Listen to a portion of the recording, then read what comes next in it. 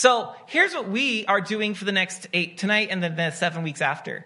Is you may or may not know, and it's not that important if you do or do not, that Thursday was January 6th, which is the Epiphany. And that's the celebration that it's the remembrance that Christ, when he came, he was manifest to the nations. Not just to Israel, but to the nations and the world. I'm not so much interested in celebrating the kings coming to see him. And I'm more interested in having this as a season of allowing and asking God to make Christ manifest in us to those around us. That we become the epiphanies of Christ. So we're doing the menorah to remember that we're called to be light and fruitfulness for this season of Epiphany. And we're looking at a series on prayer, which is one of the many means we are given by God to connect with him and to grow his fruit. And I pray that through learning about prayer and looking at prayer, whether you're a seasoned warrior or a newbie or never done it, that prayer would make Christ manifest in us. 8 weeks. At first I was like, well, that's kind of a lot. And I filled it up, and then I started thinking, wait, I could do 8 more and 8 more.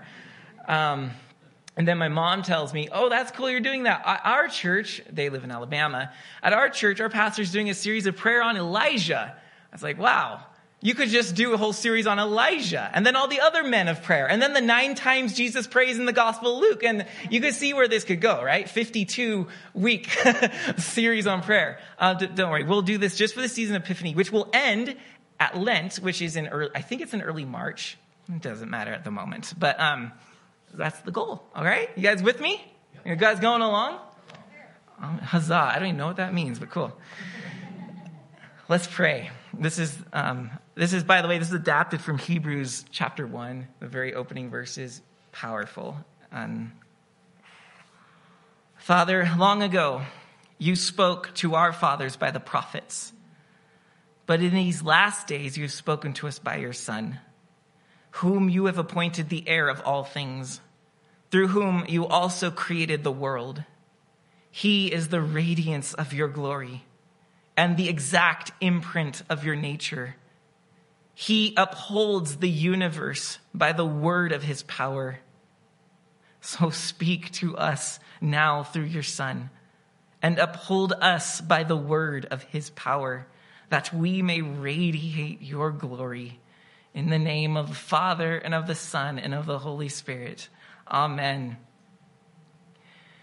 In the 4th century, in the Egyptian desert, this would have been, you guys remember Macarius? We looked at him one week, a little bit ago. This era, this place, this Egyptian desert. In the 4th century, there was a monk who had devoted himself to prayer in this desert. And he was sort of feeling like he was hitting a ceiling. Like, I need to have a superior tell me how to grow more in prayer. So he comes to a guy named Abba Joseph, Father Joseph, who is sort of the elder of a community. And he says, Abba Joseph, what must I do to excel in my prayer?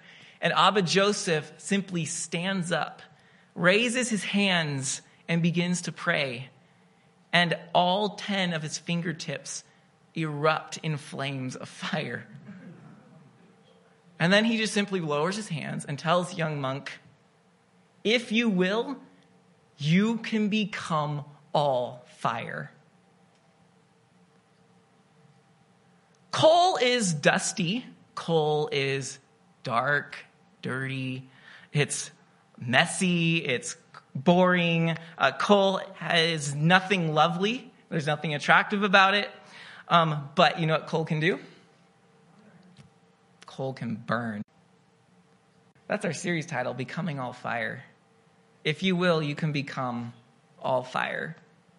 We are coal. The Spirit of God is fire.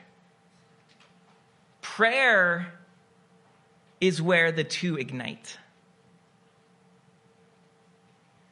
One could even say it's the job of coal to burn. It's useless sitting there, ugly and messy. But when coal is ignited with fire, it now serves its purpose and brings benefit, it brings light, it brings warmth. Prayer is where those two ignite. So, what is prayer? The popular answer, maybe you're even thinking this in your head or you've heard this. I've heard this so many times. The popular answer is that prayer is talking with God. Ding, ding. Good answer. For a while, because here's the answer is not complete. Because you can be talking to God, but there comes a point when you should be growing enough to realize that your toddler babble is not enough. Just talking to God is not all that prayer is. Prayer is not a one-way street where I dump everything and move on. Prayer is a two-way street. It's an engagement with the God of the universe. It's not just talking to God. Consider the way these people who have spent most of their lives in prayer, consider what they have said. Saint Theophan the Recluse, he was a Russian bishop in the 19th century. And this guy, by the way, he knows something about prayer because he spent 1,000 days on a rock praying. He didn't leave that rock for 1,000 days in prayer. This is what he said prayer is. He said to pray is to stand before God, not necessarily physically, although that is often how old people did pray. To pray is to stand before God with the mind in the heart, and to go on standing before him day and night until the end of life. It's to stand before him with the mind in the heart. What that means is that everything you're praying is not just mental, you're not just gibbering words, but that the words you're forming are meeting with the desires of the heart, so that these are becoming one, and all of you is now engaged, standing before God fully present. That's how he defines prayer. And it's doing that to the end of your life. We'll talk about this later down the road, but your life should be a posture of standing before God. Not when you pray, but always in a posture standing before him with your head and your heart. Elder Emilianos, a Greek monk who actually passed away a few years ago, said that prayer is the journey of the soul to God. The purpose of this journey being to reach him and be united with him. And then St. John of Sinai, whom you've heard me quote many times because he's so quotable, 6th century monk, obviously from Sinai, he said, prayer is by its essence communication and union with God and man. Simplest, beautiful, most powerful. Prayer is communication and union with God and man. It's coal and fire connecting. Why do we pray? I struggled with this in my 20s. In high school, as a teenager, if you're praying at all, it's usually for someone to like you back, to be popular, to be a starter on the baseball team, for direction on your career, right? There's like a way of praying as a teenager. Then you hit your 20s, and it's like, how am I supposed to pray like a grown-up? And you don't really know. And then you have all these philosophical questions that the 20s seem to just be racked with, because every 20-year-old knows everything, right? Like, okay, so if God knows everything, why am I telling him anything? Why pray at all? And I remember having this discussion with my friends. If God has already ordained whether or not you'll die when you go on that airplane, why pray for a safe travel? And I remember questions like this just boggled me and said, what is prayer? I don't understand. I don't understand why we do this. I hadn't been told that prayer was about communion and union with God, because then it would have made so much more sense. See, what I'm saying in other words is that prayer is not just me asking things and getting things from God. Prayer is resuming the dialogue that we lost in the Garden of Eden. Prayer is how we get back to that dialogue, walking with God in the cool of the day. Prayer is orienting our hearts and our desires to him and his life. This is bigger than just asking for help. That's a great prayer. Peter prayed that. The Bible's full of help prayers. But prayer is also becoming one with our Maker. Here's what Rankin Wilburn, he has, by the way, a really good book called Union with Christ. He's a current pastor. Rankin Wilburn said, the real point of prayer is not something, but someone. Isn't that so memorable? It's not something, my problem, it's someone, the presence. The real reward of prayer is not what we're asking God for. The real reward of prayer is communion with God. That's the reward. So much so that St. Evagrius, the solitary, just making some connections for you because sometimes these are just names. He was a disciple of Macarius. St. Evagrius, the solitary, said this about prayer. He said, do not be distressed if you do not at once receive from God what you ask, because he wishes to give you something better, to make you persevere in your prayer. For what is better than to enjoy the love of God and to be in communion with him? This is the purpose and the heart of prayer, is to set ourselves before him and allow him to come and consume may not be the right word, but and blaze us with fire, with his presence. It's about us being reconnected to our Creator. That's why we pray, and that's the purpose of prayer. Communion with God is not just the aim of prayer, it's the aim of life. So, 2 Peter 1:3-4. These are staggering verses, by the way, so I just got to put them together so that you 2 Peter 1:3-4. His divine power has granted to us all things that pertain to life and godliness, so that you may become partakers of his divine nature. How? Prayer is one of the ways to partake in the divine nature. If it's unifying with God, you're partaking. 2 Corinthians 3:18. Paul says, and we all, with unveiled face, beholding the glory of the Lord, are being transformed into the same image from one degree of glory to another. How? Prayer is a primary means. And Jesus said in John 15:5, I am the vine, you are the branches. Whoever abides in me and I in him, that's communion, that's union, that's oneness. He in us and we in him. It is he that bears much fruit, for apart from me, you can do nothing. So prayer is the means of uniting ourselves with God so that Christ may be made manifest in us to the world. If you're not praying, you are a fish out of water. A Christian not in prayer is a fish not in water, flopping around, gasping for life, reacting to every poke and prod. The good news is, brothers and sisters, that as much as in hearing this, we can begin to yearn for, burn for, desire union with God, the good news is that God is not indifferent to that desire. God is not like, oh, well, I mean, if they want, I will let them into my presence. Just stay there, though. There's a line here. Wash your hands. God is not indifferent to our presence, nor is he hostile to our presence. He actually desires our presence and has made ways for us to access his presence at great cost, by the way.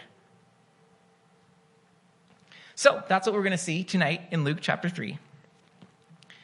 Luke chapter 3 is the baptism of Jesus. John the Baptist is showing up, and we have Isaiah quoted that he's the messenger preparing the way of the Lord, and he's preaching fire and brimstone to the religious leaders, the Pharisees, the Sadducees, the temple priests. They're all coming out to see the revival meeting that's happening out in that Judean desert by the Jordan River. And then he looks at them and he says, well, who brought the offspring of the serpent?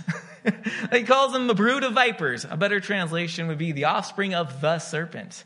Because remember, God said that the seed of the woman would crush the seed of the serpent, the offspring of the serpent.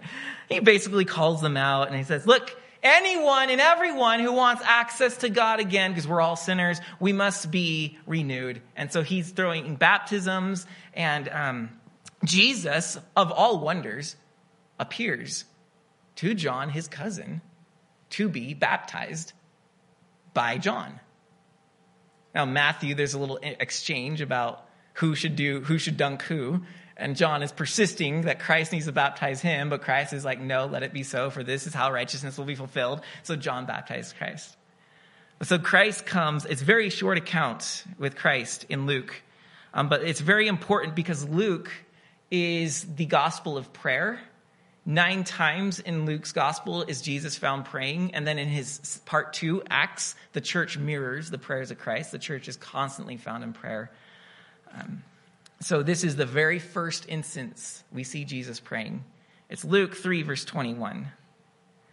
Now, when all the people were baptized, and when Jesus also had been baptized and was praying, the heavens were opened, and the Holy Spirit descended on him in bodily form like a dove. You want to feel the Spirit move in our community? Have you felt the Spirit move in bodily form? That's how a house gets shaken, friends. That's how the upper room at Pentecost was shaken. Bodily form's intense. The Spirit descended on him in bodily form like a dove, and a voice came from heaven, "You are my beloved Son. With you I am well pleased." Christ comes to be baptized. Baffling, isn't it? When Christ entered the Jordan, it was not, this is the way we have to see this, it was not Christ who was baptized into the Jordan. It was the Jordan that was baptized into Christ. For when Christ came to his own, to redeem his own, when the Creator came into creation, it wasn't he who's baptized into the world, but the world that's baptized into him. It's the world we just read in Colossians. Invisible and visible, all things are being unified in him. When Christ comes to the Jordan, he doesn't need cleansing. The waters need cleansing. The people standing around need cleansing. Jerusalem needs cleansing. Calvary Chapel, Twin Peaks needs cleansing. When the Son of God enters the Jordan, he is baptizing the world. That's what's happening. And then the heavens open because he has come and unified all things. The heavens are now open. The heavens that Adam and Eve shut are now open for us. And this happens when he prays. And because of Christ, the heavens are still open when we pray. He opened them. He's kept them open, sitting at the right hand of the Father, interceding and praying on our behalf. And when we pray, brothers and sisters, insofar as we pray in and through Christ, united with him, the heavens are open to us as well. For we who are baptized into him have been redeemed by him. And then there's this moment in which suddenly the suspicions that were echoing through the Bible become abundantly clear. That God is one manifested in 3 persons. You see the Holy Spirit, well, you see, of course, the Son, Christ, the Son, Jesus, coming into the water. But then you see the Holy Spirit descending on him, and then you hear the voice from heaven. Obviously, the third member of the Trinity, the Father, speaking, "This is my Son with whom I am well pleased." For the first time in Scripture, it is clearly portrayed that God is 3 in 1. And here it is, manifest for the world to see. And here we get to behold and see. Now, we've done messages on the Trinity, 2 last year, one at the beginning of last year, and then one somewhere in the middle. So you can go back and get some more detail. I'm going to touch lightly on this. But because we have to be brought to speed, the Trinity is this. This is how we should define it. God is the eternal and mutual indwelling of 3 persons as one nature and one essence. God is the eternal and mutual indwelling of 3 persons. So these 3 persons are eternal and they're mutually indwelling each other as one nature and one essence. Now, three as one. We get kind of off means when we talk about the three are not three manifestations of one God. Or I should say they're not three modes of one God. We can look at God, the Trinity, and say, oh, they're so united that we basically absorb them all into one little person. And from there, we say, okay, sometimes this God expresses himself as Father. Sometimes he's in the mode of Son, and sometimes he's doing the Spirit thing. That would be compressing him into an absorption. But see, what we're saying is they are eternally and mutually indwelling each other, which means Father is indwelling the Son while the Son is indwelling the Father in such a way that they don't absorb one another. The Son could indwell the Father to the point that the Son vanishes. But the Son is dwelling in the Father while the Father dwells in the Son. So there's this balance of both. But then you have to take the concept and say the Father's dwelling the Spirit while the Spirit's indwelling the Father, and the Spirit's indwelling the Son while the Son's indwelling the Spirit, so that all of them are equally indwelling one another without absorbing or evaporating or eliminating each other. What this is it's perfect adoration, it's perfect praise, it's perfect glory being bestowed from each member to the other member in an ongoing movement so that they're still themselves while making each other more of each other. Never selfishly just grabbing and receiving and poof, you're gone. But continually this mutual indwelling is where both are giving and both are receiving. I should say all three are giving and receiving at once. That's how you also become one nature and one essence, is when you're so mutually shared with one another. You're three persons in a relationship, but possessing the same exact nature and essence. Some people like to look at the Trinity as three persons who are complete individuals who are only one in harmony because they agree on things. That's not mutual indwelling, though. Mutual indwelling means that God is the eternal and mutual indwelling of three persons as one nature and one essence, encircling one another endlessly with praise, glory, and adoration and love. Okay, so I say that. That's our crash course, like that. Pretty condensed, okay? So I hope you're tracking to a degree that there is a relationship happening in the Trinity. Now again, there's other messages you can go look up where we've done this in more detail. The reason for looking at this and the reason that this matters is because what it tells us is that God is relational. He, in his essence, is relational. He's not just sitting somewhere distant, detached, and humming by himself in some static, stagnant place. He is movement. He is action. He's, as C.S. Lewis says, he's dynamic. This is what Lewis says. He says that Christians believe that the living dynamic activity of love has been going on in God forever and has created everything else. He's saying something so compact, which you can unpack, and we did in another message about the creation of the universe being a result of the love of the Trinity for itself. It's overflow. The love is being poured out mutually so heavily that it spills out and makes creation. So Christians believe that the living dynamic activity of love has been going on in God forever and has created everything else. And that, by the way, is perhaps the most important difference between Christianity and all other religions. It is that in Christianity, God is not a static thing, not even a person, but a dynamic, pulsating activity, a life, almost a kind of dance. Almost, if you will not think me irreverent, a kind of dance. God is overflowing with life. And that abundance and overflowing of life is what we call his presence.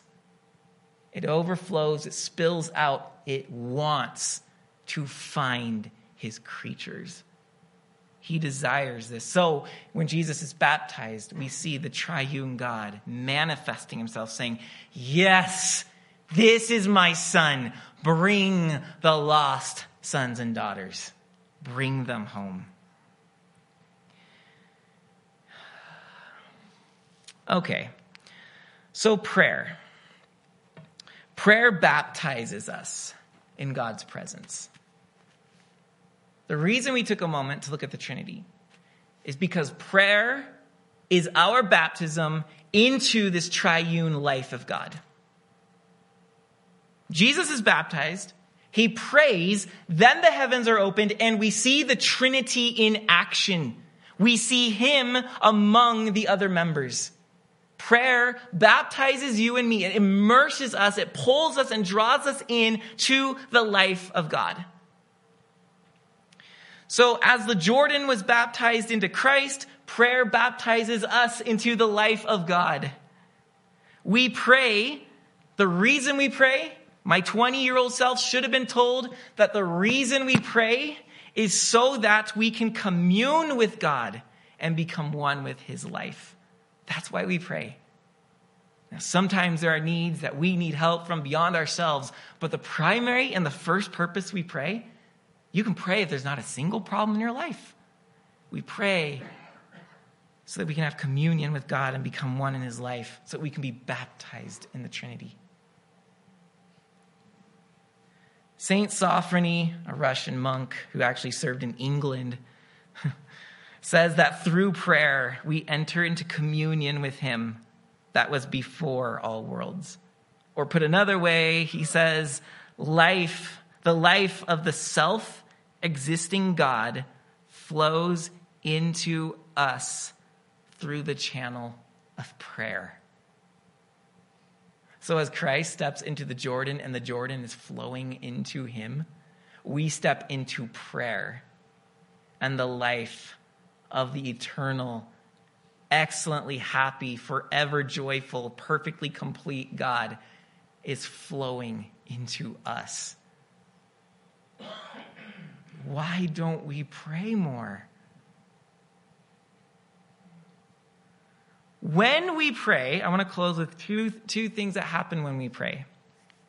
When we pray, and they're sort of repetitive because we're just unpacking this. But when we pray, we participate in the Trinity. Just to put this right there in the scripture for you, the heavens, like Christ, when we pray, the heavens are open to us, and we receive the Holy Spirit, and we hear the voice of the Father. I cannot be a prayerless Christian and engage in the darkness of the world full of the life of the Spirit. It doesn't happen. I am ignited through the interaction with the Godhead in prayer. My interaction with that is what gives me, what gives life to the Spirit within me. This fire of the Spirit is inflamed in prayer. But also in prayer, we hear the voice of the Father. And this is just as important as him hearing our voice in praise and thanksgiving and confession and in supplication for our needs, is that we in return hear the voice of the Father. That when I step into that stream of prayer, yes, I'm full of the Spirit. Yes, I'm united with Christ. But the Father is speaking over you and me, that same word he's speaking over Christ, because we're in Christ. This is my son. This is my daughter. This is my child with whom I am well pleased. And you and I, frankly, this whole world needs to hear those words at the start of every day. Lest we go out and in an over-ambitious and overzealous desire to make a name for ourselves, we conquer neighbor and the world and destroy creation and forget God in order to make a name for ourselves. The builders of the Tower of Babel never heard, "These are my children with whom I'm well pleased." That's why they built the tower. Christ heard the words, "This is my son with whom I'm well pleased." And Christ went as a walking embodiment of God's glory. Yes, I know he's the Son of God. It's not fair to the fullest extent. However, if we're taking the Bible seriously, we are also being made into sons and daughters of God so that we live just as Christ lived on this earth. Are you ready? Are you willing to embody the presence of God? C.S. Lewis said this. I said when we pray, we participate in the Trinity. This is what Lewis said. And it's so funny how like I know like these things are real, and then I go back and read old books, which I've read so many times and some for not for a while. And I'm like, what? They said that. I'm like, oh, wow. Okay. Like things get inside of you, don't they? Lewis said this, and this is so interesting. He's talking about when a Christian prays. He says this: God is the thing to which he is praying. He's the goal he is trying to reach. But God is also the thing inside him which is pushing him on, the motive to pray. God is also the road or bridge along which he is being pushed to that goal. So that the whole threefold life of the three-personal being is actually going on in that ordinary little room where an ordinary little man is saying his prayers. The man is being caught up into the higher kinds of life, what I called Zoe, that's the Greek word for eternal life, what I called Zoe or spiritual life. He is being pulled into God by God while still remaining himself. That last part is so important because Eastern mysticism and the Eastern religions talk about being pulled into the great being, but you get absorbed into the great being and you are no longer you. The gospel is about God bringing us back home to our Maker so that we can be the creatures he made us to be. And later Lewis says, we are never more ourselves than when we are pulled into God. When we pray, we participate in the Trinity's life. Second, when we pray, we become extensions of his presence. So the Trinity, no member of the Trinity gets lost or absorbed into the other because they're mutually pouring into each other. The Father's in the Son, and the Son is in the Father. The Son is in the Spirit, and the Spirit's in the Son. And the Father's in the Spirit, and the Spirit's in the Father. Right? So there's constant, they remain themselves while being one with each other. This is what happens in prayer. God is in me and I am in God. It's mutual indwelling, so much so that I am being pulled up into the life of God. I am being drawn up into the center of this dynamic, pulsating drama, activity, dance that Lewis describes. And so, if I am being pulled into God and God is in me, I get to walk with this ongoing communion. I get to walk as his presence into the world without being absorbed, without being annihilated. I'm becoming more real, more myself. I hate to use a phrase because the Eastern religions use it, but it's true. I'm becoming my true self, not their version of it, but the version God has in mind for me. An illustration of this is the burning bush. You might remember that it says in Exodus 3, Moses looked, and behold, the bush was burning, yet it was not consumed. So Moses said, I will turn aside to see this great sight, why the bush is not burned. That's us in prayer. Drawn into the life of God, in his presence, we are set on fire by God's life, set on fire by his presence, by his energy, by his power, by his being. And yet, we are not consumed. We are not burned. We are not destroyed. We are not absorbed into the infinite nothingness. We remain a bush. Yes, I know, you wanted to hear something better. You're just a bush. We remain unburned, unconsumed. And see, that's the beauty of this, is that you are on fire by God, yet you are not just a bush. You're a bush that people turn aside and say, what is going on here? I must look into this. I must see. See, prayer can feel so private that it doesn't matter.